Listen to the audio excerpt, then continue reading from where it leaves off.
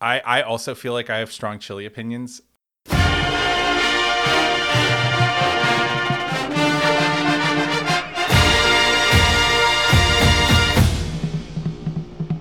This is Chapel Bell Curve. I'm Nathan. And I'm Justin. And today we are here to talk about UGA's, dare I say, demolition of everyone's least favorite team from Eastern Alabama, the Auburn War Eagle Klansmen, in a 42-10, I don't want to say rout, but it ultimately ended up being a rout.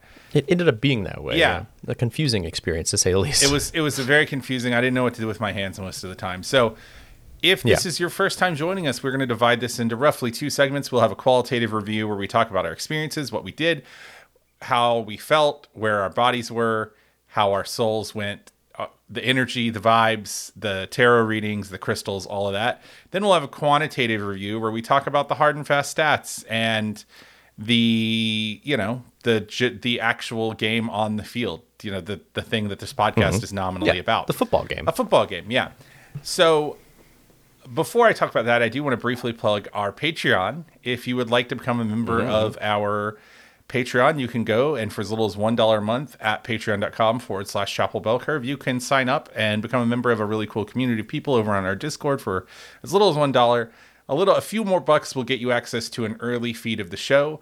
I think we're going to start putting up rough cuts pretty quickly after each time we record. And then a little more than that will get you access to all sorts of interesting stuff like our note sheets and extra stats and the things that we look at, as well as, if you really want to go hard, a very high-level $50 tier where you can have your own question answered and basically have your own special segment just for you because you're a special person. So that is your special boy pants. That is a good transition into our first topic. And your special boy pants. But that is a good transition into our first topic for the qualitative review, because you, if you would like to, could meet many of those same very good people, or those very good patrons, if you were to join us this weekend at our meetup. So, Justin, tell them what they've won if they choose to go to our meetup. You say our patrons, I keep thinking of like my patron, like tipping my my virtual fedora on the patron. Meet all of my patrons. The problem is that patrons just don't like nice podcasts anymore. Yeah, it's true. It is what it is. But anyway, we are having a meetup. We're doing a meetup for homecoming. Come on home to Athens, Georgia. We're doing a few different things. On Friday night, we're going to have a small group over at Creature Comforts Brewing Company come through from 5 to 7. That'll be taking place. We'll be able to see the homecoming parade, which I believe kicks off around 5:30. And I'll be there outside watching the parade go by. On Saturday, the Sousa show will be taking place on the Tate Center Bridge. That'll be at around 12:30 p.m., I still believe. That's what we have here. And then a viewing party. If you're not going to the game, come on by to All Good. We'll be there at 3:30 watching from All Good. So, yeah, come on by. We'd love to have you. It'll be a lot of fun. Mm-hmm. And all of this stuff is like super under the radar. So it's not like All Good or CBC or Creature Comforts are backing this or supporting it in any way. This is just where we're going to be, and we'd like to see you. And so if you want to get into this sort of Wildcat bootleg meetup thing that we've got going on, we'd love to have you. Yeah, please come by. Yeah. Come on and do it. And if you work for Creature Comforts and you'd like to make it official, well, give us a call. Yeah. Let's talk about football, though. Tell me about your experiences this day, Nathan. Yeah. So it was a really frustrating first half. It was really dead. I missed a lot of the first half because I was just running around with my pants on fire, my special boy pants. I would point out that special boy pants. My special boy pants have only been worn to routes so far, so they're already washed. The special boy pants are ready for Saturday. Asbestos-lined special boy pants. Yeah, I'm sacrificing these perfect gams for all of you. These completely flame retardant. These beautiful thighs are being exposed to asbestos just so we can keep winning games.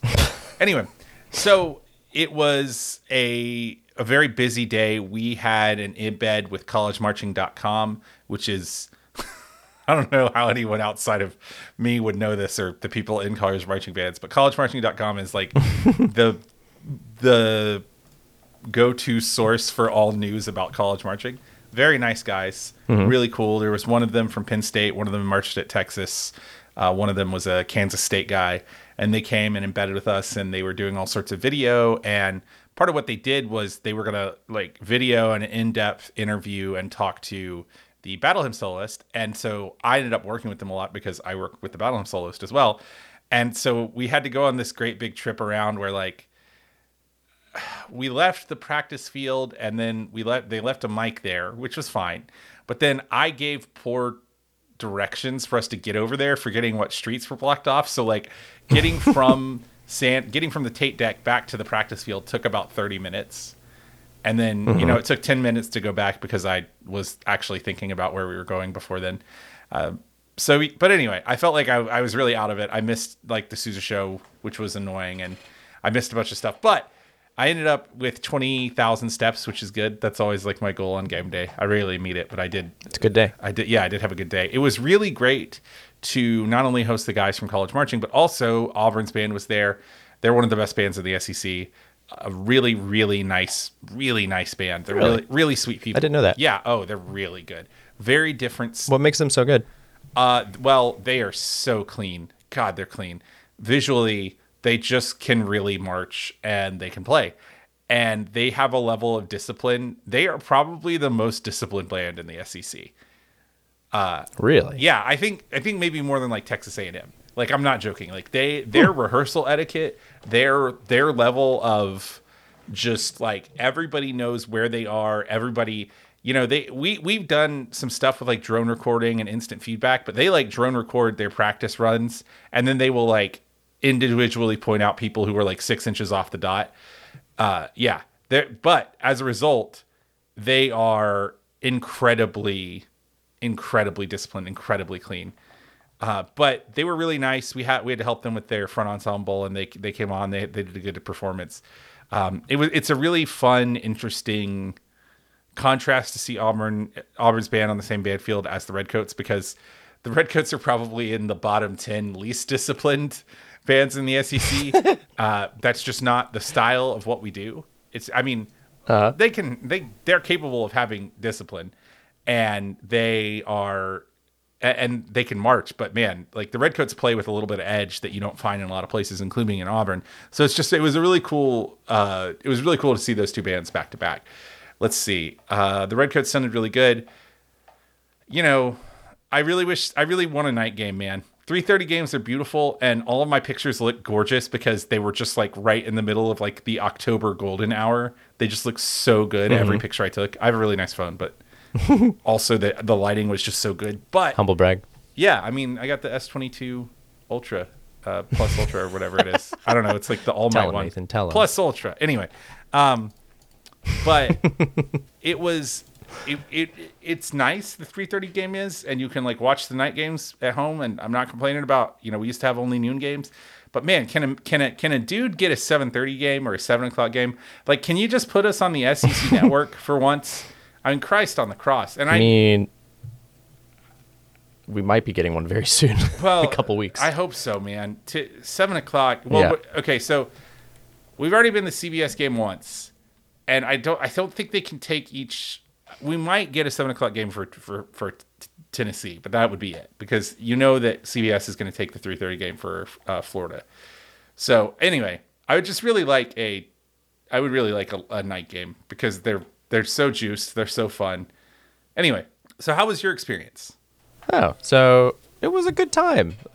So those of you that are visiting Athens this coming weekend for homecoming, or the next weekend for the bye weekend for any reason, I would definitely encourage you to come by the Books for Keeps Community Book Fair, because that's where I have been spending a lot of my time. I was very fortunate on Saturday that the hours were 10 to 2. And the game was at 3:30, which was lovely. I was able to sort of wrap up and get over there, but that has been a lot of my time over the last couple weeks. And if you're unfamiliar with it, it is an annual book fair where we open the doors to our book warehouse, and we give away 100 books per person per day. It's all suggested donations of $1 per book. If you would like to donate, you may, but you're welcome to take up to 100 books per person per day. And we have books from kids all the way up to adults and all sorts of wild things in there. So if you find yourself this weekend or the following weekend, when we'll be open, still with some time, then come on by. But look us up on Books for Keeps BFK Athens on Instagram, But after I was able to get away from the book fair, I was able to go sit on the couch and watch this game and just sort of become the couch. It was really nice. And, I had the classic watch the Georgia game on the TV, another game on my phone, another on the iPad. And I'm pretty sure I took a nap somewhere in there. Eventually made some chili, the first chili of the season, That's a fall bless. That's a powerful chili. It was a powerful chili, the first one of the season, and I make a damn good chili. I got to say, I take some bacon, I reduce it real hard, put some beef tips in there, let those, crust up a little bit, and then they finish as the stew, because that's basically what I make at the end, as it thickens up and boils over. So it's a good time. I'll make you some chili sometime. You'll enjoy it. But yeah, by the end of the night, the game finally finished. It just kind of felt like a blur, The first half was just kind of like, what is this shit? What is happening? Yeah. What is this madness? The second half was fine. And it was I just kind of felt by the end of it sort of apathetic towards football. At that point, I was like, yeah, fine. I'm really glad that the players that got their sort of 15 minutes of this game really got their 15 minutes, like Branson Robinson was really exciting. Dejon Edwards, they both cleaned up in this game really, really well. And I don't know if that's just because of their just incredibly talented, which I'm sure that has some factor into it, that plays into it, but also because I doubt that Auburn, catered their practices towards those two guys who are just much more intense, much more nimble, and so I'm really excited that we got to see those guys. But you talked about games wanting a night game. I really enjoy a 3:30 game because it feels okay. Like, that's not where I want it to be. I think you're right. I'd rather be a noon game or I'd rather be a night game. I really love a noon game because it feels a little bit like day drinking. Like, I can have my fun, I can get a nap, and then I can have an evening as well. It's the best of both worlds. I know it really sucks to be a redcoat on a noon game day. Yeah, it's horrible. But as somebody in the audience, it's not too bad. So yeah, I get to get a little bit of everything, and then I can wake up and watch the night games that are apparently pretty good. But for your sake, and for all the Redcoats' sake, and everybody who is involved with putting together a game day, I hope you get some afternoon and evening games pretty soon. Which there's like I said, very good chance that Tennessee game will be a night game. It is yet to be decided quite yet. Yeah, even if they do lose to Alabama this weekend, who knows? So I just want to briefly, before we go on, I do want to briefly point. I also feel like I have strong chili opinions. I think my chili thing, I really like the strong chili opinions. I really like doing the beef tips in chili, like the actual beef in chili. But my chili thing that I like is to do like a spiced chili with like cinnamon and clove and allspice and cocoa powder. Yes, and it just gives it such a nice like warmth on top of the chili powder. I also, the other trick I picked up was to take, if you're going to do like 3 cans of beans, or I don't know, some people don't like beans in chili or whatever, but if you're doing beans in your chili. I love some beans in some chili. Even if you're not doing beans in chili, if you take about a cup of beans and then about 2/3 to a half a cup of water and puree it, and then you put that in the chili, you end up with like a really glossy, smooth, thick chili, but it doesn't have any of the taste that you would get from like cornstarch or whatever. Yeah, that is the move. Blending up those beans, baby. So let's talk about some newsy stuff. We have some things came from this game. Injuries persisted. This is also a really exciting game for recruits, and we'll talk a little bit more. I kind of have an opening to some of our quantitative segment with a question for you regarding our recruits, but walk me through some of these injuries and kind of where we're sitting at with the folks at this point. Did bye week come at the right time? Yeah, there's a lot to unpack here. Injuries. I don't think anyone is going to play against Vandy that is even remotely injured other than Stetson Bennett.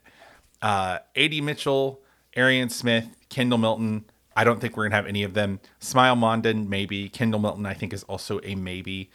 I think, Stetson Bennett has been reported as being injured. Kirby said his shoulder was quote unquote bothering him.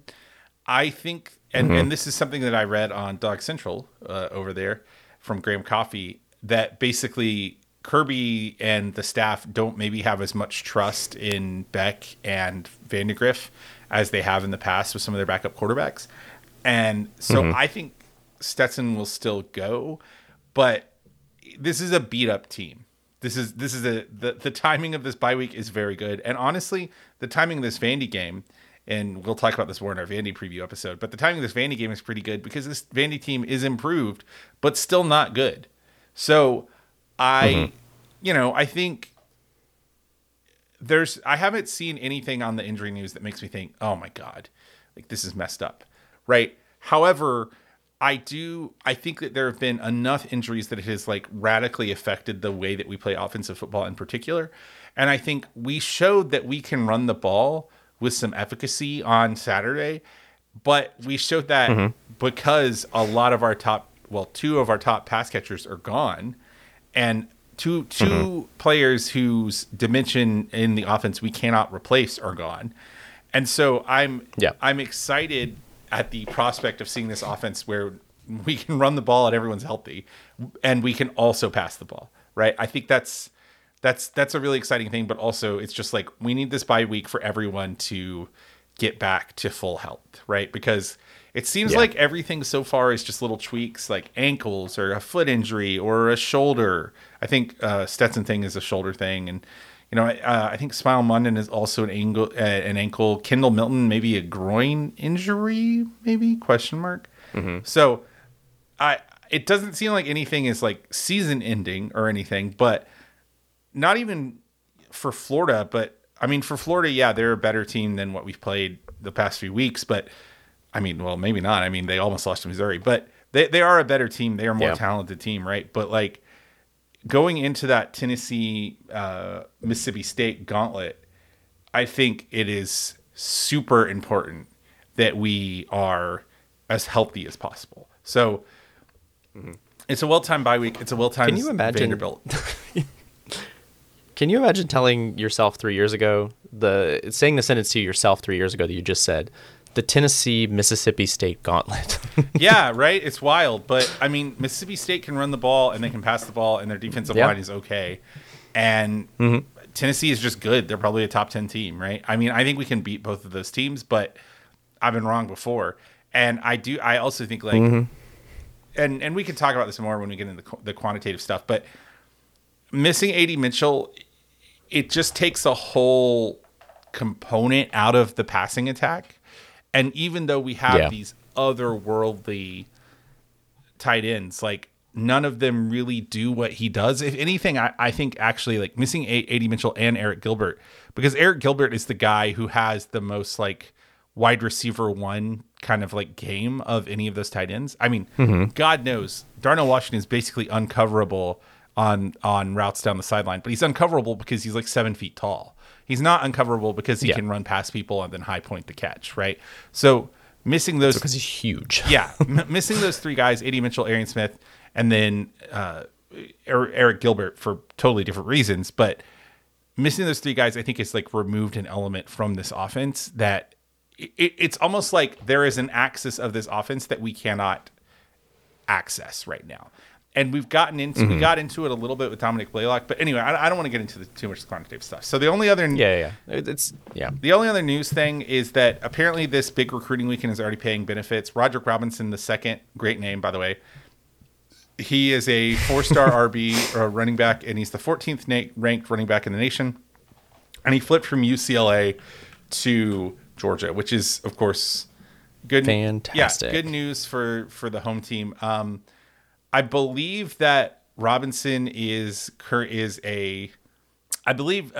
Robinson is a 2023 commit, but he does currently take it up. He takes us up to, for the 23 class, the number 2 overall rank with 21 commits.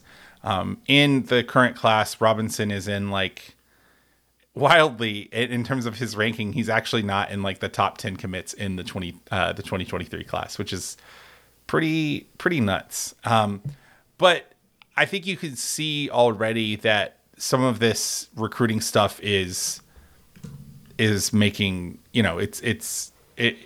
that big recruiting weekend making waves, made made an impact on UGA's class. I don't know. I mean, I think that's about it in terms of new stuff. Yeah, I was going to say, let me hit you with some of these storylines that we actually talked about last week, and you can kind of tell me what we've learned based on these questions, because they're generally questions or statements. But let's go back and forth real quick. So the first one was from the preview episode: is Georgia a legit title contender? I mean, yeah, I think so. As long as Stetson gets healthy, I think we've got a shot. Yes. All right. Second one is, this is a big recruiting weekend for Georgia. Well, that already, as you said, this has already paid off already. Yeah. There were a lot of 5-stars in the house, even outside of Roderick Robertson, who is not even a 5-star. So, New Auburn starting quarterback Robbie Ashford has been up and down this year, but is New Auburn starting quarterback Robbie Ashford has been up and down this year, but is he talented? Does he have the athleticism to hurt this defense? Well, the answer is no. Emphatically no. Yes. Yep. Absolutely decidedly not. No. Under what circumstances does Brian Harsin himself not get fired on Sunday? Apparently all circumstances, because I don't know if they're just waiting for something. Yeah, I don't know what they're waiting for, but they haven't done it. So they haven't done it yet, and so maybe they're waiting till longer. I'm not sure. I think it was something like not a long amount of time, like maybe 7 weeks or something. I think I read somewhere. I could be making that up. Or it might have been $7 million. Like they lose $7 million to Brian Harsin if he breaks his contract before like a very reasonable amount of time, some point in the season. So it's like, do you just kind of go for it? What do you do? You know. And the last question was, what have the last couple of games shown is UGA's weakness, and does Auburn have the skill to exploit that? Well, they did not. Emphatically no. God no, they did not. I think we still see that this pass offense is not what it was when everyone was healthy, right? And so to me, that's the big weakness. That, and I'm starting to have some concerns about our defensive backfield. But I feel better about it, especially considering that Stetson is injured. Stetson has, over the past few games, just missed some passes that were not only wide open, they were also just kind of layups. And so at some point you have to think that he's gonna get better, because those are just usually balls he completes in his sleep. But yeah, I'm not really, obviously Auburn couldn't exploit that, and I don't think that anyone on our schedule will be able to exploit it before he gets healthy again. Knock on wood. Yeah. So let's dive right into our quantitative segment then. Yeah. Some stat rundowns. Yeah. We'll go through stat rundowns. We'll go through some observations, and then back through our predictions and just kind of touch on the other happenings around the league that we talked about beforehand. But yeah, as we said before, this was a bad first half. It was a real bad first half. Yeah.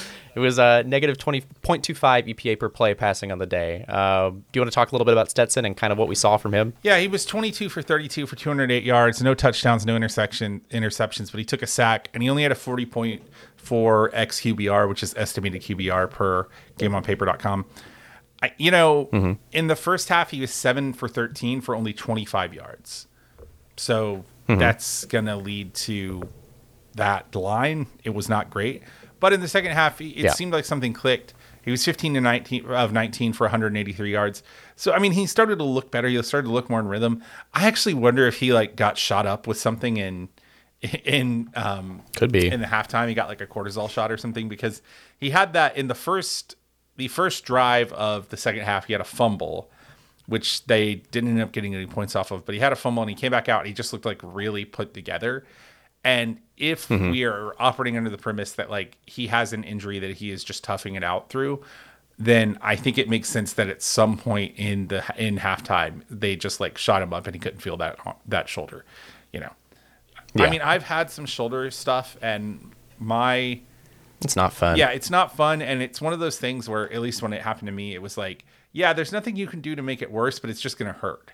It just hurts a lot, and you use your shoulder a lot. And if you're a Division I quarterback, you use your shoulder a lot. So I'm not really concerned about Stetson, but it was a pretty pedestrian line by his standards. I think he's gone 2 or 3 games in a row without a passing touchdown, which is actually the first time he's done that as a starter, I think. So the other, I mean, there was some good. I think Dejon Edwards is sort of a Dejon Edwards was a revelation. He had 12 carries for 83 yards and 3 touchdowns. He had 0.42 EPA per play, which is very, very, very good, especially for a running back. Branson Robinson was also very good on the day. He was. Yeah, I mean, our what did we say? Our yoked up boy, our fully yoked up boy. He's rocked up, baby. Rocked up boy. Yeah, Branson Robinson. He's all rocked up. Had 12 carries for 98 yards, 1 touchdown. He was 8.17 yards per play, which was bigger than Dejon Edwards, who was 6.92, and he had 0.25 EPA per play, which is very good.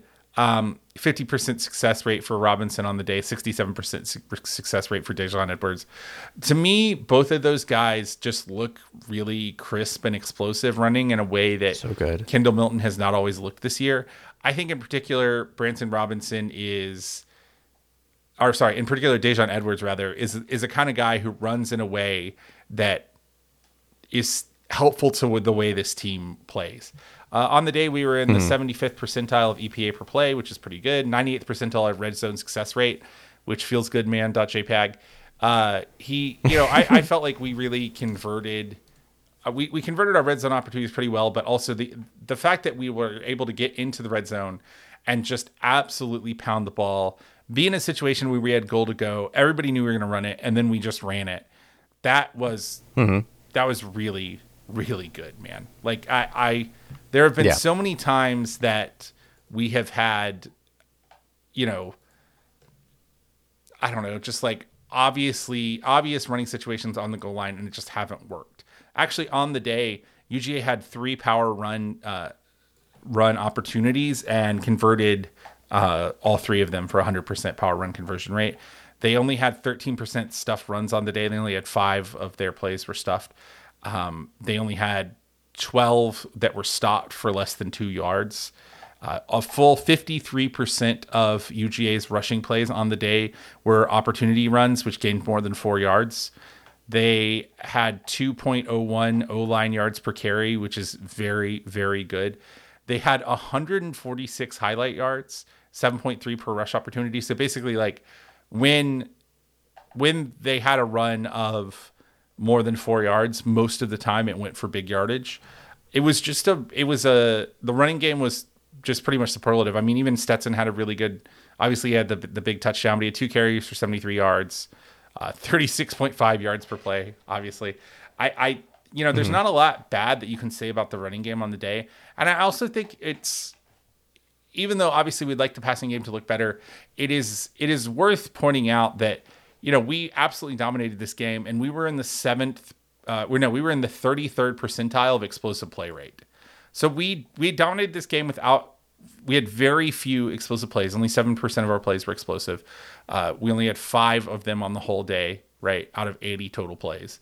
So, I mean, I think there's good and there's bad, and obviously, like, the concern looking at these stats is with the passing game, but I think ultimately when you can just be as efficient as UGA was, it doesn't matter if you can't pass, especially if you know that if you acknowledge that a lot of those passing difficulties are because of injuries. We talked about Stetson being banged up, but I think, in terms of the structure of the offense, if we don't have the speed and skill on the edge to get the ball out on quick screens, short routes, pop passes, some of the other stuff that we do doesn't work as well. And in fact, Stetson really didn't throw short passes very much this game. And I think that is an adjustment I think it's an adjustment twofold. One, I think it's an adjustment because he just hasn't been comfortable throwing those balls because of his injury. And 2, I think it's an adjustment and it's an acknowledgement that, A.D. Mitchell, Arian Smith, these are guys who sort of made that part of our game plan work. And, they are also the only 2 guys that we have that have that sort of go up and challenge the ball at the point of attack, get separation from a defender and make a big play ability. I think McConkey is so good in space if you can scheme him space. This is my observation. If McConkey gets an inch on you, he will be free and he will be able to catch a touchdown. And in fact, he had a touchdown that was basically left on the field because Stetson overthrew him. And because he took like a stutter step for some reason. But he's so good when he gets space. And if he can get by anybody, he's so good. But if he has someone on who can run with him, he just like has a really hard time making a play, and that's because he's a tiny little boy, right? He had I mean, and it's fine, but I think part of McConkey's struggles just a tiny boy. and I think part of his struggles over the past few weeks is that, I mean, obviously he's had some drops and he had a fumble and then, a couple of overthrows, a couple of missed opportunities. But I also think part of the problem is that he doesn't have guys on the perimeter that can open up space for him the way that he needs. He is not a burner. I mean, he's fast, like no doubt about it. And he's very skilled and talented. But, he's not going to high point a guy. He's not going to moss a guy, which is not a problem. I mean, you don't need every one of your wide receivers to be 6'5" or whatever.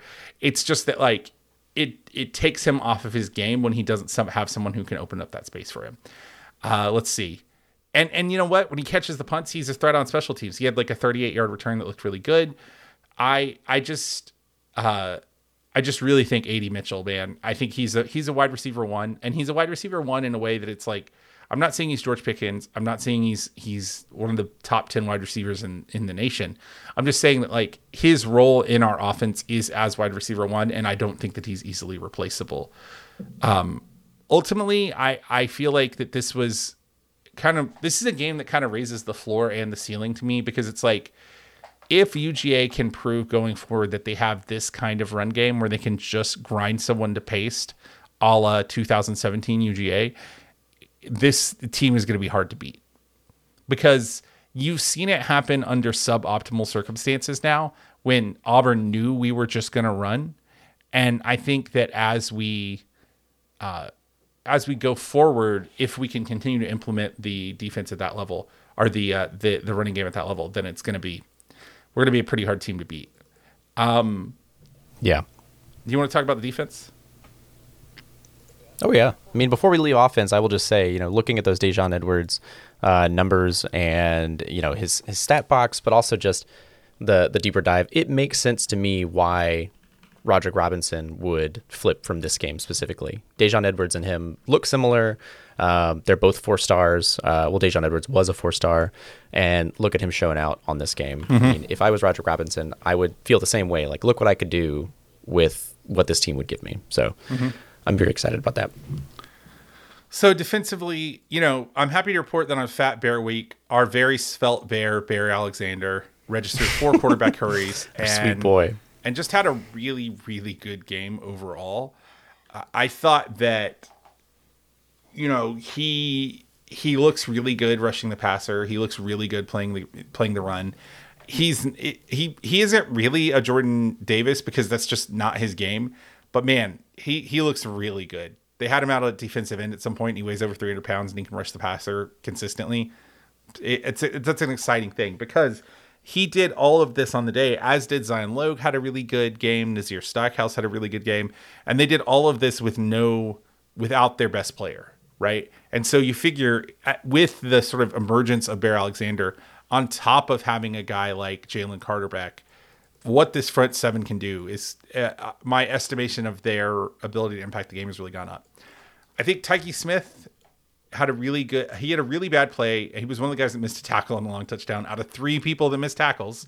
But I thought he looked like a badass for a lot of the day. There was a time where he had he was the point man on a wide receiver screen, where basically he wasn't the guy tackling the wide receiver. He was just supposed to defeat a block, and he grabbed the blocker and shoved him so far in the backfield that the pass bounced off of the blocker instead of going to the wide receiver.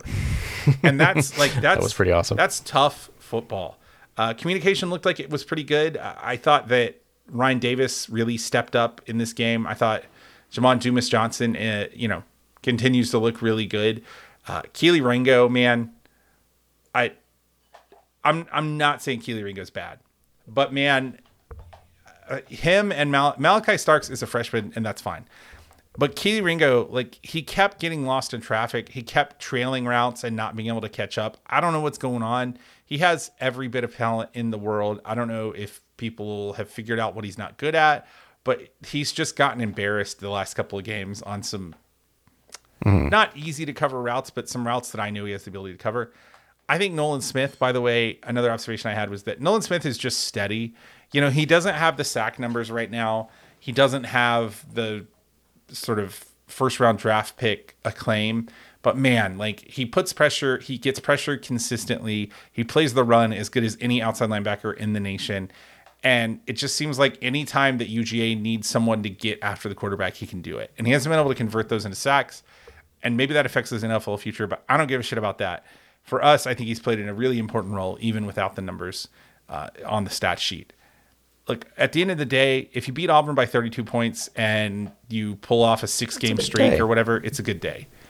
And honestly, like we left 14 to 21 points on the field. 2 obvious missed touchdowns from Stetson because he was just having a bad day on the long ball. I thought there were a couple of other points where, you know, if we don't have a drive killing, you know, it looks like we're moving the ball pretty well and we have like a drive killing penalty.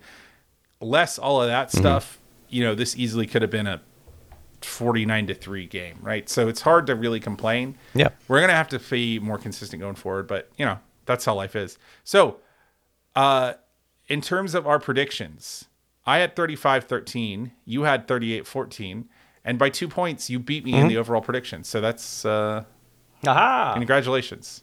It's not bad. Tick one off of old Nathan. I appreciate it. Easy cover for UGA on this day. I was surprised, to be honest. 32-point cover. Based on the first half. Yeah, it feels good. Yeah. It was an interesting game. But yeah, the things that I will just, as we wrap up sort of the overview of this game before we get into like anything about other happenings around the league and reflect on those things, it's just, at the end of the day, the lowest win expectancy from this game for Georgia was 91.9%. Full stop. And that was in the first half. So it didn't look pretty. And I think that it's worth saying that, like you said, if we get healthy, I think we're good. And also, this is definitely a team where they can make mistakes and they can play poorly and they can clean up. And I think that the best teams are the ones that are defined by how they clean up and how they can adapt and if they're able to clean up, much like Georgia can do. Georgia can play with its food, as you say often, and still get by and win a game. And I think that is really special, and we have to hold on to that. The only other thing I would say is that I think it's worth pointing out that this was an improvement in performance percentile-wise in pretty much every category from last week. So absolutely, it doesn't feel aesthetically pleasing because in the first half it wasn't aesthetically pleasing. We were in the negative EPA total through like the 80th total play of the game. But that doesn't mean that this wasn't an improvement of performance, right? Yeah. You want to talk about stuff it's only around 6 games in. Yeah. You want to talk about stuff around the league? Sure. Yeah. We all know now, recording this episode and coming in after the AP polls have already dropped, that Alabama took a dive. I don't think that happens very often, where Alabama was playing against Texas A&M this past weekend, showed up but didn't really show out, and they took a dive in AP polls down to 3 from 1, putting Georgia and Ohio State up ahead. And I think that what that kind of proves to me this time around, you know, the coaching carousel affects Alabama more so than other teams out in the nation in a big way. Like every year they've got folks moving in, got folks moving out. And so any given year, it's interesting to see what a new coach might do with the personnel that they've been given year to year. And what I think this proves is that Bryce Young is honestly, he's the Heisman return. He's the reigning Heisman champ, and he is the deciding factor for this team on offense. They don't have as many weapons as I think that we may have previously thought, and coaching on offense really needs to improve, I believe, for them if they're going to remain a contender going forward if Bryce Young stays injured. Did you have any takeaways from that game? Yeah, I mean, Jalen Milroe brings an element of the running quarterback, the power run, in the way they haven't had since, like 6 years. But you're right. I mean, Bryce Young has it. Whatever it is, Bryce Young has it. Bryce Young he's got it. Anytime they need a guy to win a game, he wins them a game. And honestly, I think if he plays at Tennessee, and I hate to say this because, you're right, except for one thing. He did not win the game when they needed him against Georgia in the national championship. But other than that, he sure didn't. He's been pretty good at winning games, right? So I just think that he is he is just a special player in a way that, like, I fully believe that if he plays and he's 75% this weekend, he will do something effing crazy and win them the game and break Tennessee's heart. That's the level of good he is. Absolutely. Yeah, absolutely. I mean, it's nuts to look down the team stats for that game. Alabama played at the 12th percentile EPA per play, negative 0.21. They played in the 23rd percentile for success rate, 36%. 4th percentile EPA per dropback, that's negative 0.59 with their backup quarterback. The red zone success rate was 7th percentile, defense run stuff rate, 20th percentile. They did have a lot of havoc, I will say. They had 91st percentile on that, 19% havoc rate. So that is, I think, the only positive stat they had on this game. And other than that, it was just a really weird game for Alabama. Like, they're winning games because they have a defense with a lot of talent, but it doesn't seem like it's clicking the way it should. And the offense is lacking a lot without Bryce Young, obviously. I think, honestly, they're like, I don't want to play them. If Bryce Young gets healthy, I don't want to play them. No, absolutely not. No, I don't want to do it either. He's got a chip on his shoulder at this point, so he's going to have to prove himself, if we do meet back up in the end of the season. So I'm okay if we don't play him. That'd be great. I want Tennessee to ruin him, and then we play Tennessee the following weekend and see what happens. I want to see. I just want to see. Yeah. Let's make all of Tennessee's dreams come true this weekend so that we can do our best to ruin them in a couple weekends. The other game I was most excited about, and I'd love to hear if there are any other games that you were excited about, but the Kansas game, RIP to our Kansas Jayhawk Bros. I don't think their season is over by any means, but they also had a quarterback situation where and it was the same injury. Friend of the pod, same injury. Jalen Daniels was in for a bit, went down. Jason Bean took over. Honestly, Jason Bean looked pretty good. He still threw for 4 touchdowns, threw an interception. When it mattered most, I will say, like in the end of the game, like it was Kansas's game to sort of tie up and win in the end of the game. But I mean, a backup quarterback is a backup quarterback for a reason, and Jalen Daniels is obviously the starter for a reason, and it showed in those last few minutes as they tried to tie the game up, and it just didn't work out. TCU got there faster, and so they came out on top, but it's sad to see the win drop. But there's not a whole lot of winless lossless teams, left in the league, I believe. I'm curious to see what that looks like. Yeah, I think it's down to like 5 right now. 5 undefeated teams or something like that. I believe so. And we have 2 of them are playing this weekend. Yeah, so we're going to lose at least 1 more. Mm-hmm. So, I mean, I didn't... Are there any other games that you were excited about? Honestly, like, not really, because by the time I got home, there wasn't really a lot good on. I caught the end of I caught a touch of the Tennessee-LSU game, like, on the way home. But other than that, not really anything I saw. I mean, I feel like I had such a crazy day, but by the time I got home, I was just, like, basically catatonic. I think we have 9. Oh, we have 9. Okay. Lossless teams still. Oh, I was wrong. But we have Penn State, Michigan are playing, Alabama, Tennessee, and I think that is mostly it. So we're at least going to be down to 8. Oh, no. TCU, Oklahoma State. So we'll be down 3. Yeah, down to 7 at least. This has been Chapel Bell Curve.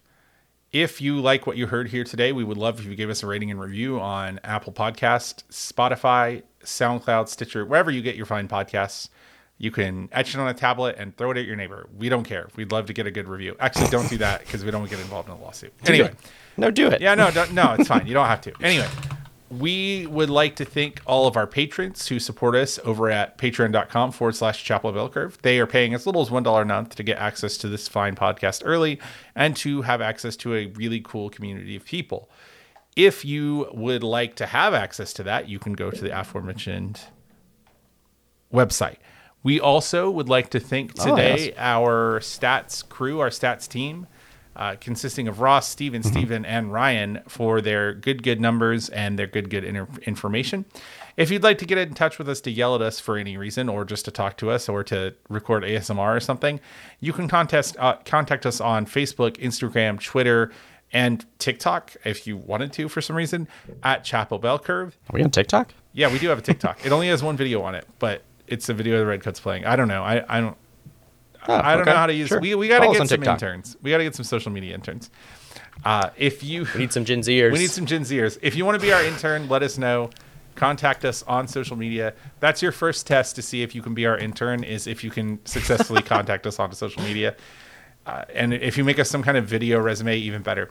Anyway, we will catch you this weekend at our meetup, starting at 5 p.m. at Ye Old Creature Comforts Brewery in downtown Athens, and other places and parts unknown throughout the weekend. But until then, go dogs. Go dogs.